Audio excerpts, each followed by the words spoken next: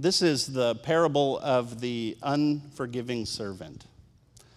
Then Peter came up and said to him, "Lord, how often will my brother sin against me and I forgive him? As many as 7 times?" Jesus said to him, "I do not say to you 7 times, but 70 times 7. Therefore, the kingdom of heaven may be compared to a king who wished to settle accounts with his servants. When he began to settle, one was brought to him who owed him 10,000 talents. And since he could not pay, his master ordered him to be sold with his wife and children and all that he had, and payment to be made. So the servant fell on his knees, imploring him, 'Have patience with me, and I will pay you everything.' And out of pity for him, the master of that servant released him and forgave him the debt. But when that same servant went out, he found one of his fellow servants who owed him 100 denarii. And seizing him, he began to choke him, saying, 'Pay what you owe.' So his fellow servant fell down and pleaded with him, 'Have patience with me, and I will pay you.' But he refused and went and put him in prison until he should pay the debt. And when his fellow servants saw what had taken place, they were greatly distressed, and they went and reported to their master all that had taken place. Then his master summoned him and said to him, 'You wicked servant, I forgave you all that debt because you pleaded with me. And should not you have had mercy on your fellow servant as I had mercy on you?' And in anger his master delivered him to the jailers until he should pay all his debt. So also my heavenly Father will do to every one of you if you do not forgive your brother from your heart." Matthew 18:21 through 35. Let's pray. Heavenly Father, we are so moved by the truth of your word and the fact that you have died on a cross to forgive our sins, to pay our debt that we could never pay. Lord, out of that, I pray that you would make us truly grateful, and that from that gratitude would spring a spirit of forgiveness in our own hearts, so that we are able to forgive others and that your gospel is able to go forward. We pray all of this in Jesus' name. We also pray for Ryan, who's about to preach, and Lord, we ask that you would steady his heart and his mind as he brings us the word, but that his voice would be minimized and yours maximized. We pray this in Jesus' name. Amen. Amen. Give you a little context. We've been in a series of messages where we're going through some of Jesus' parables that he taught his disciples and those that he encountered to teach the lessons about the kingdom of God that were so difficult to grasp. Today we're looking obviously at a parable that teaches us the nature and the heart of forgiveness, and we're going to lean into that together.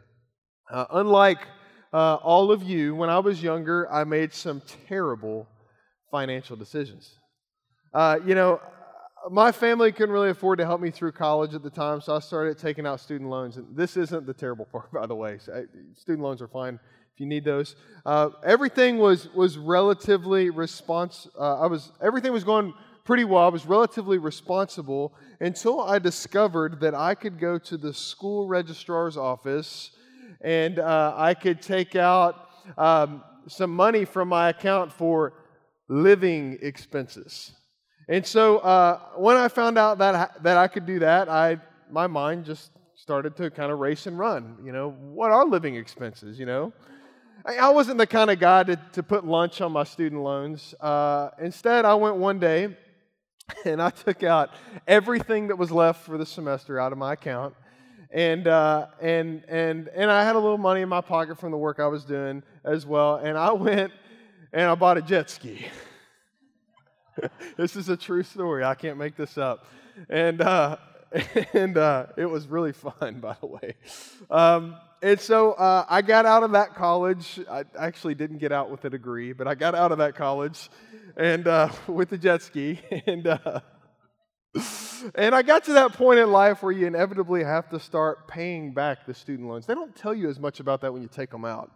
And so at about the same time, I had moved to Las Vegas and met the love of my life, and we were getting married, and it was the wedding weekend, and my mom had come into town for the week, and I remember we were sitting outside one afternoon in front of the house that we were living in, and my mom came up to me. I'm an only child of my mother, and she said, Ryan, I have a gift that I'd like to give you for your wedding. And I'm like, Mom, just you being here is the gift, And she's like, no, I have a gift. I want to help you guys out. She said, I want to take those student loans off of you, and I want to pay for them. And I thought, wow, this is too good to be true at first. But then my conscience started kind of eating at me, and I said, Mom, hold up. I got to tell you, I got to come clean. You remember that jet ski that I saved up for? And, I've been riding and having fun with my friends. I said, well, actually, Mom, some of that student loan money went to that jet ski. And without even flinching, she said, it doesn't matter. I want to pay it. And I thought, what? I just thought, man, this is crazy. Who would absorb my reckless behavior like that? This has become, for me, a spiritual parable about the nature of forgiveness and the extent of God's grace in our lives. You think about God's grace. His grace covers even the foolishness of your youth. It has the power to cover the selfishness of those moments when you get so fixated on yourself and the recklessness that you get yourself into. His grace is that good. And it's from understanding the nature of what God's grace does in our lives that we're able to extend His kingdom through forgiving others and showing mercy and grace to the world. And I think that's the heart of what this parable is. So as we're leaning into Jesus' teaching of forgiveness, He tells it about these two guys that have debt, and how they handle the debt shows what they believe about their relationship with God and their relationship with the world. I love what C.S. Lewis says, and I find it to be true, like most of what he says.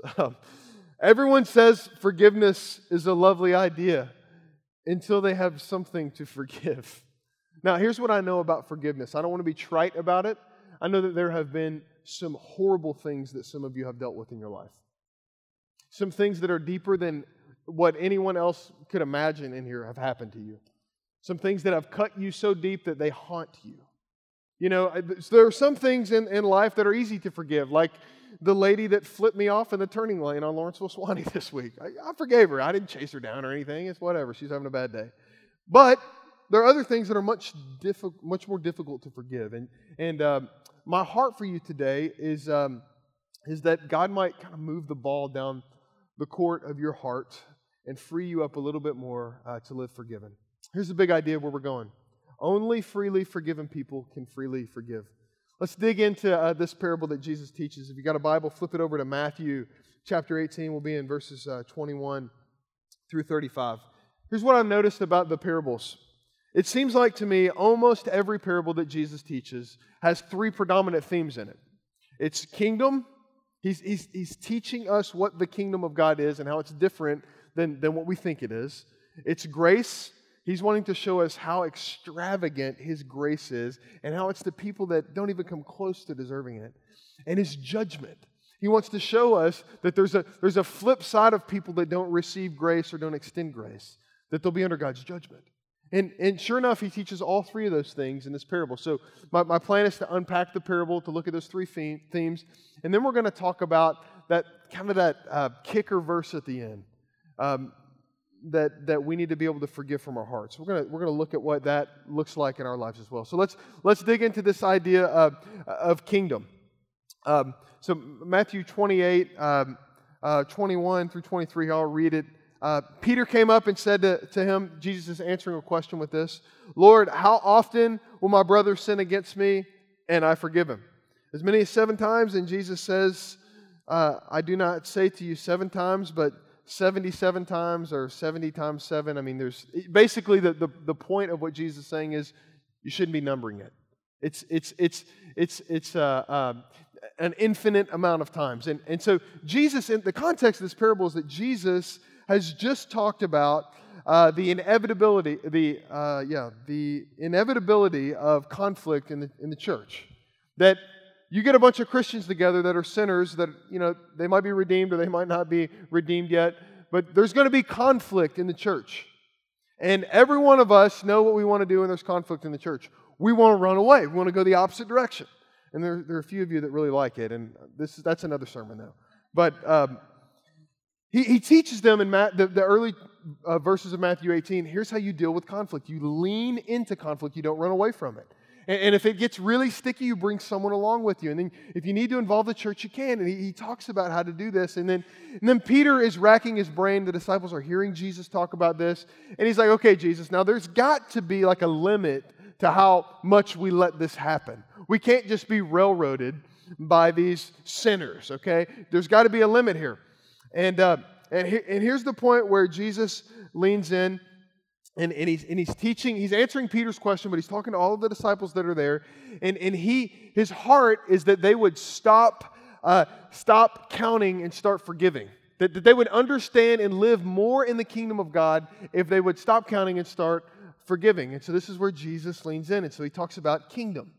He says, therefore, the kingdom of heaven may be compared to a king who wished to settle accounts with his servants.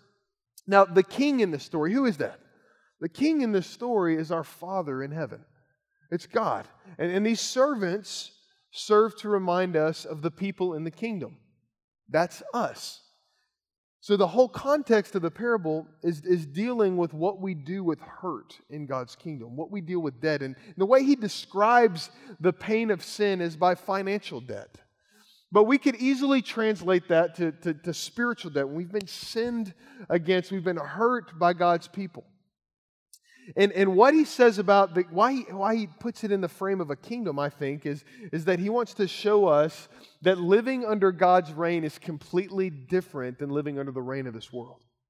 That the kingdom of God is altogether different than what we think about living in this world. And if we don't understand that it's so different, and we don't have eyes to see that it's so different, that we will inevitably be building a different kingdom than, in fact, the one that Jesus died to build. People in the church can do that. And so he says, you've got to listen. And he says that the part of the kingdom that we need to understand today is that its mercy and forgiveness is limitless. That's how big the cross is.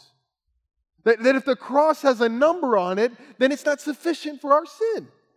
And he says, so if our forgiveness has a limit on it, then we must not understand the cross. And so he goes on to talk about grace. So he tells the story. I won't read the whole thing again, but he shares the story of the two guys that have two debts, right?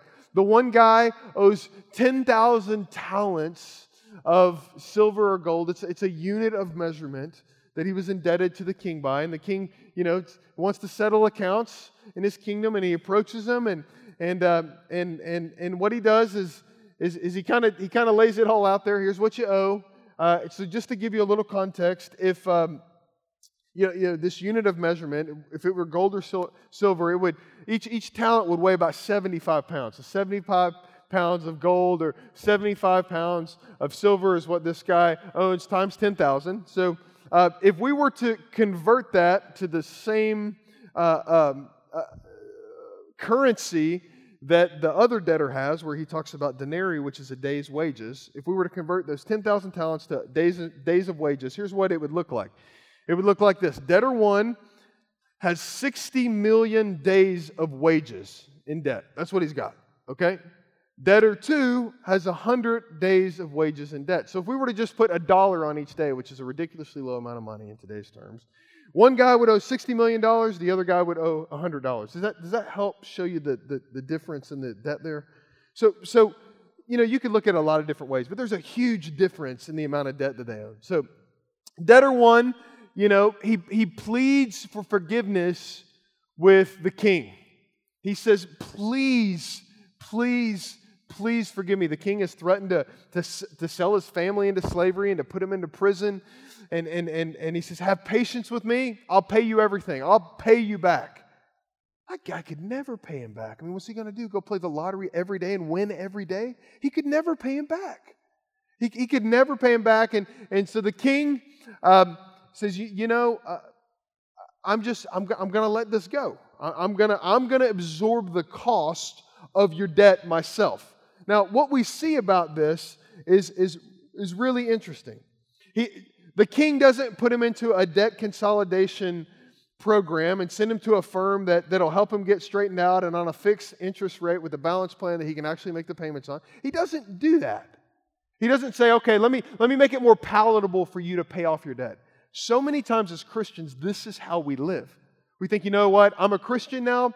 I'm going to try to pay God back with my life at a rate that I can kind of handle and kind of earn what He's given to me in His grace. That's not the kingdom of God. The kingdom of God is that the king forgives freely out of his own resources. That's what the gospel is. That's what the good news of what Jesus has come to do. And you know how that happens? Because the king church is that rich. The king has that much grace. The king has that much mercy. The king has paid for our debt by that much good works and perfection. Jesus was all of that. He has that much capital in the bank to cover our sin. That's how good the cross is. That's how He's able to forgive that much. But the catch to this whole thing is that it's really not about the amount of money. Jesus doesn't get too fixated on that. But He really wants to talk about our heart and how the way that we handle forgiveness is reflected and reflects our hearts. The first debtor seemed to really be changed from the heart, didn't he? He pleaded, seemed to be genuine. The king said, okay, I'm going to forgive your debt. Go and live freely. But what we see is that as soon as he's forgiven and he has the opportunity to extend the king's heart to one of his servants, he goes back into his old ways. And he says, no, I'm not going to forgive you. I'm going to throw your family in prison so you can give me that $100 or whatever the equivalent would be. And so what happens is that he proves that his heart really wasn't ever changed by the king, and he didn't really have the king's heart inside of him. He just wanted to use the king to get on with his kingdom. But the fascinating thing about this parable to me is whose money was the second debtor's money? Was it the first debtor? Did the second debtor really owe the first debtor, the guy that had $60 million in debt? Did he really owe him? Or did he really owe the king? See, the second debtor was really in debt to the king, not even that servant. And this is what confronts each of us about grace and forgiveness. The spiritual debt of our sin is first and foremost not to other people. It's first and foremost to the king, church. And whenever we withhold that forgiveness, we're actually playing the role of God in that relationship. You see what I'm talking about? Let me share a story with you from the Old Testament. It's about King David. King David got this idea that his sin was against God, first and foremost. Do you remember that time, maybe if you've been around the church for any time, the time that David blew it big time? He has an affair with one of his soldiers' wives, and he tries to cover up his sin in every way. He basically has the guy murdered by putting him on the front lines so that he can cover up the fact that he's actually getting ready to have a kid with the guy's wife. While he was out fighting for the king, David is living in sin at home. And so he tries to handle his sin and cover it up on his own, but there's this really painful moment that we get a glimpse of what living in sin and trying to play the role of God gets you into, and it's this place of utter despair. And this is one of the most beautiful Psalms, in my opinion, because it shows us David's heart. It shows us the heart of forgiveness, the heart of seeking forgiveness. He says this in Psalm 51, 1-4. Have mercy on me, O God, according to your steadfast love. According to your abundant mercy, blot out my transgressions. Wash me thoroughly from my iniquity and cleanse me from my sin. For I know my transgression and my sin is ever before me. And then he says this, against you and you only have I sinned and done what is evil in your sight, so that you may be justified in your words and blameless in your judgment. Now, I'm pretty sure that David sinned against other people than just God. But in his mind, his conscience was so seared by the presence of God in his life in that moment that it was like it was only him and God. And everything else was just playing out because his relationship with God was off. And it resulted in some terribly horrific things because his heart wasn't right with God. And so when he's confronted by Nathan, he comes clean with God. He says, my debt's primarily with you. Do whatever you want to do with me, king. You're the king, you're God. I'm just a king. I'm just a king that's kind of an under servant of you. And the one that we're primarily in debt with, one that we think that we're primarily in debt with, shapes the way that we live in this world.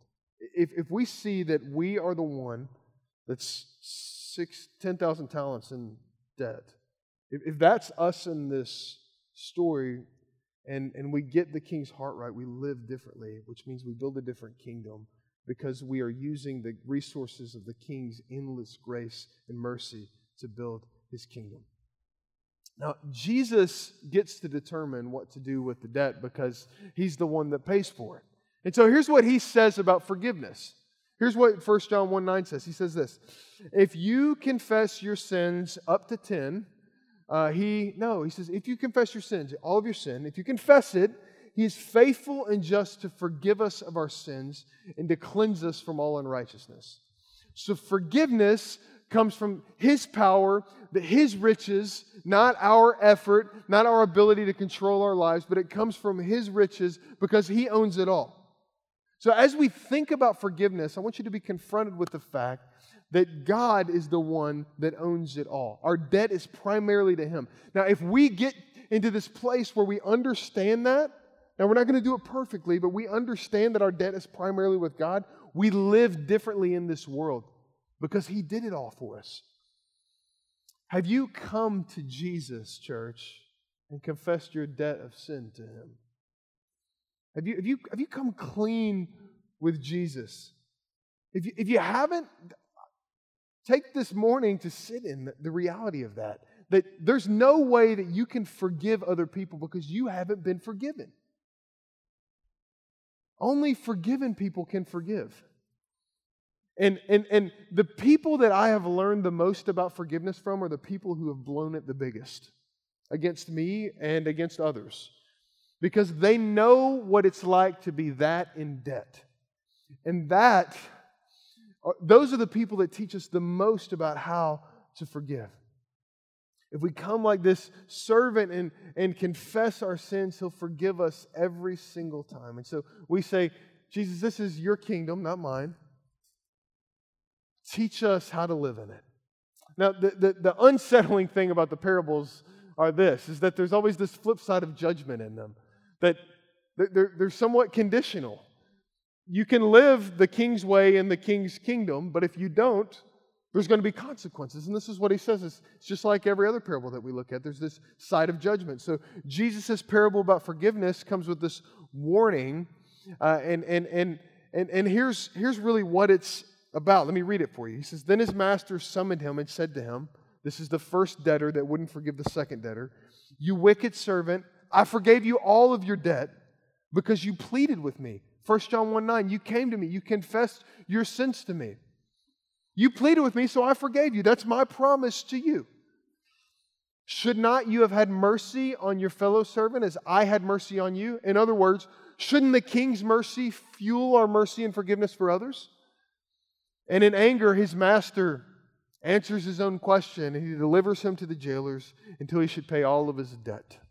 He wasn't even making a deal with him. He's throwing the book at him this time. And then Jesus turns and he looks to Peter, who asked the question, remember? And the disciples that are around Peter, and he says this, so also my heavenly Father will do to every one of you if you don't forgive your brother from your heart. It's unsettling to think about that the way in which we forgive reveals how much we've been forgiven. And unless we're completely forgiven, we can't enter into the presence of God for all eternity. This is why Jesus teaches us to pray in the Sermon on the Mount like this. He says, forgive us our debts as we forgive those who sin against us. But then there's kind of this addendum to the Lord's Prayer. I don't know if you've ever noticed it before, but it's Matthew 6, 14 and 15. And he says this, he wants to go back and hit forgiveness again. He says, "For if you forgive others their trespasses and sins, your heavenly Father will forgive you. But if you do not forgive others their trespasses, neither will your Father forgive you." So he's saying it doesn't matter if you come and ask for forgiveness. If you don't forgive other people, you're not going to be forgiven. Now, that's heavy to me. I don't know if it is to you. Because I'm reminded of moments and places in my life that I don't forgive as fully as I need to. And you know how I'm aware of those? Because they keep coming up in conversations. They keep surfacing. I keep having those thoughts. And so the question I want to spend the rest of our time addressing is this: how do we forgive from our heart? How do we do that? How do we forgive from our heart? Because Jesus says that's the condition, that we're not going to be forgiven of the 10,000 talents of debt we got, sin debt against God, unless we learn to forgive from our heart. So here's how we forgive from our heart. First thing, entrust your heart to the King through receiving forgiveness. Let me say it again. Entrust your heart to the King through receiving forgiveness. So although I'm really hurt, I'm really offended, this has been going on for years and years and years. There's stuff in my family where it's like people, if they see each other, in the store or something, they go different ways. I mean, my family's just like yours, okay? And it just when the longer that stuff sits inside of you, it calluses your heart. It calluses your heart, and it just does so much damage. And so what the Scriptures teach us from 1 Peter 1, or 1 Peter 2, rather, is that we really just need to take a moment and step back and see the King for who He is. Not who we think the King is and what we think the King should do, like Peter when he's wrestling with God, kind of thinking, how many times, Jesus? There's got to be a limit on this. Isn't it interesting that Peter would be the one to ask that? Peter, the guy, when Jesus was on the cross, denied Him. And, a few chapters before that, he says, "Oh, Lord, I'll never do that." And he finds himself in that place where he does. But Jesus, in His grace and in His mercy, is the King that comes to him and meets him on the beach on the shore of Galilee. And he says, "Peter, do you love me? Feed my sheep. Peter, do you love me? Lord, I love you. Take care of my lambs." And he goes on 3 times there. And he's restored to a relationship with Jesus, not because Peter nailed it, but because he's forgiven. There is no limit on Christ's forgiveness for us, church. There is no limit on the forgiveness that King Jesus gives us authority to forgive in His kingdom. We have the most beautiful opportunity. 1 Peter 2, 21 through 25. Hit me like a ton of bricks this week. Let's read it. This is Peter, the guy that blew it. He learned some lessons, because we learn lessons from people that have to be forgiven, right? That's who we learn forgiveness from. Well, Peter was one of those guys. And so Peter is specifically encouraging the church here about how to live under authority in the midst of suffering. Here's what he says. For to this you have been called. You've been called to suffer. You've been called to be betrayed. You've been called to all of those things that are going to happen to you in this life, okay?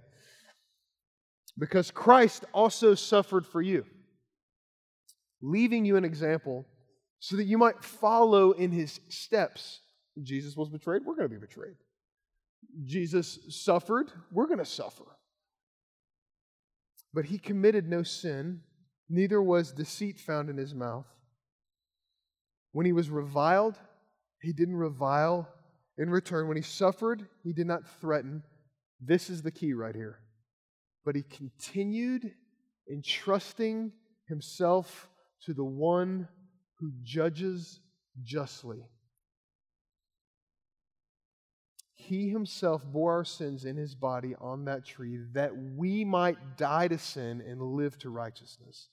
By His wounds you've been healed. For you were straying like sheep, but have now returned to the shepherd and overseer of your souls. So when Jesus saves us, church, we're hidden in Him. It's no longer about us. We've died and our lives are now hidden with Christ in God, the Scriptures tell us. It's When God looks at us, He sees Jesus. But here's the catch. Whenever we walk in unforgiveness, we're choosing to step outside of God looking at us and seeing Jesus and God just looking at us again. We're choosing to step out of the kingdom of God. We're choosing to step out and say, I'm going to take care of this on my own. But what Peter said to us is that forgiveness is about faith. Forgiveness is about faith because we have to continue entrusting ourselves to the one who is faithful and just. We've got to continue entrusting ourselves to Him because whenever we entrust ourselves to other people, we're going to get hurt every single time. It's not a matter of when someone stabs you in the back, betrays you, hurts you. It's a matter of when. And when we entrust ourselves to other people alone, we're going to get hurt. They're going to show us how broken they are. And we can't be surprised by that. And we can't start handling things on our own where we avoid people and say, I'm not going to enter into this. I'm just going to live by myself. No one's trustworthy. I've met people like that time and time again as a church planter. I love Jesus, but I hate His church. And behind those voices is a lot of pain that Jesus can deal with. And maybe that's you today. Forgiveness is about faith. When forgiveness doesn't come easy in life, there is something in me that doesn't think the justice that has been served actually did anything. You know, this thought crossed Jesus' mind when He was going to the cross as well. Do you remember? Father, if there's any other way, take this cup from me. This doesn't seem like the right way, God. Father, this doesn't seem like the right way, but He continues submitting Himself to His Father because His Father knows best. And what does Jesus cry out on the cross to those that are crucifying Him and murdering Him and reviling Him and all those things that Peter talked about? Father, because I've entrusted myself to You, forgive them, for they know not what they do. So Jesus is able to forgive in that moment because He's entrusted Himself to the Father. If there is a situation in your life right now that you find it very difficult to forgive, the enemy wants to keep you in slavery to that relationship, to that sin, and he wants to keep you bound up. But whenever we make the step of faith to entrust ourselves to our Father in heaven, we have the opportunity, church, to live freely. I'm not saying that we live recklessly and we just put ourselves out there to those people that have hurt us. I'm not saying that. I'm saying that they no longer have to have a hold on our life, that sin no longer has to keep us captive and submitting and obeying it. Instead, we get to obey Jesus. And whenever we're able to enter into those moments where we experience a deeper level of the forgiveness of Jesus as we look to Him who entrusted Himself to the Father, and we entrust ourselves to the Father, we're then able to share the King's heart with the world through giving forgiveness. You see, it's really not about learning how to forgive. It's really about learning how to be forgiven. Because whenever you're forgiven, you forgive. It just happens. It's just what happens in our hearts. And it's at this point that we get to this place where maybe we're centered with Jesus and we see, oh God, I'm the 10,000 talent debtor guy. That's me. I thought that was that person over there that really hurt me. I guess it's me. And we let the blood of Jesus cleanse us as we come to Him. And then we're able to enter into the conflict to some degree. Because the Bible knows nothing of sweeping things under the rug or walking in bitterness for extended periods of time. The Scriptures know nothing of that as helpful for your soul. And the courage that we find by entrusting our heart to the King is that the King is building His kingdom through this eternal conflict. This eternal conflict of sin that we're all caught in and we all have these wounds from. He's building His kingdom on that kind of domain. Heaven is meeting earth through the times that you're able to extend forgiveness because you've been forgiven. You see what I'm saying? That's how Jesus is building His kingdom. He's doing that through each and every one of us. And every time that we're able to forgive someone, we are disarming the enemy one thought at a time because he loves to meander about in the unforgiveness of our hearts. And what seems to be so terribly painful to us all is now being used for good. Isn't that what Joseph was able to say when he looked back on his life? What you meant for evil, God used for good. Church, my hope for you is that you might experience that. maybe deeper than you ever have this week. Right after I became a Christian, I had my very best friend deeply hurt me. And the impact of the hurt and betrayal and deceit was so painful because I had entrusted my soul to this brother. He taught me the Word. He taught me what church was. He taught me what a Christian family looked like. And a couple years into that, when the deceit came to the light, and it was multi-layered, years and years and years of stuff that had been going on, I got to this place where I wanted to kill him first, like literally, and that obviously didn't happen, or I wouldn't be here today.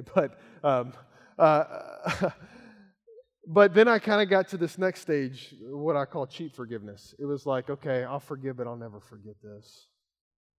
And so it was like a kind of a cohabitation. It wasn't fellowship. It was like, okay, we can be around each other, but I'm definitely not calling you up anymore, man. I just can't trust you. And about 5 years passed. Megan and I were on vacation in Florida together, and driving down, we got upgraded to a convertible, which is awesome, right? And we're driving through palm trees. It's great. And it just hit me like a ton of bricks, this parable did. You've not forgiven him. You've not forgiven him. And the reason that I knew is that it kept coming up over and over in my thoughts and over in my heart. And there on that trip, I knew what I needed to do. I needed to forgive my brother from my heart. And the only way to do that was entrust myself to Jesus and not other people.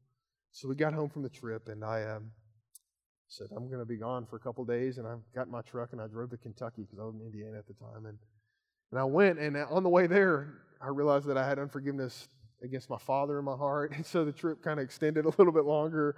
But God did so much work in my heart. I don't know that it changed their side of things very much, but it freed me up to live forgiven and to receive forgiveness. And I don't know if there's a situation like that in your life right now. Or maybe you've not let Jesus really forgive you of your sin. You've not really come down. I just want to offer you the opportunity to stop running from it and turn to Him today. To stop running from that relationship that you're just bitter about, and turn to Him today and trust your heart to Him and let Him build His kingdom through your life. Let's pray. Father, I pray that we would be the type of people that offer costly, sacrificial forgiveness to people when they sin against us. Because that's what your forgiveness is. It was costly, it was sacrificial, it was deep, and it was eternal. And Lord, I pray this morning that we might feel and bask in your forgiveness a little more than we ever have before. That we might see that, yeah, my sin was that bad, but your cross was that big. Father, with the blood of Jesus, which is required for the forgiveness of sins, wash over us fresh this morning, Lord. All the pain, all the hurt, how will we lay it at your feet today and entrust it to you instead of handling it on our own. And may we be the type of people, as we look at our example, Jesus, it says, Father, forgive them. Father, forgive me. Father, forgive them. And walk in that newness of life that you have for us. So we hope for that in Jesus' name. Amen.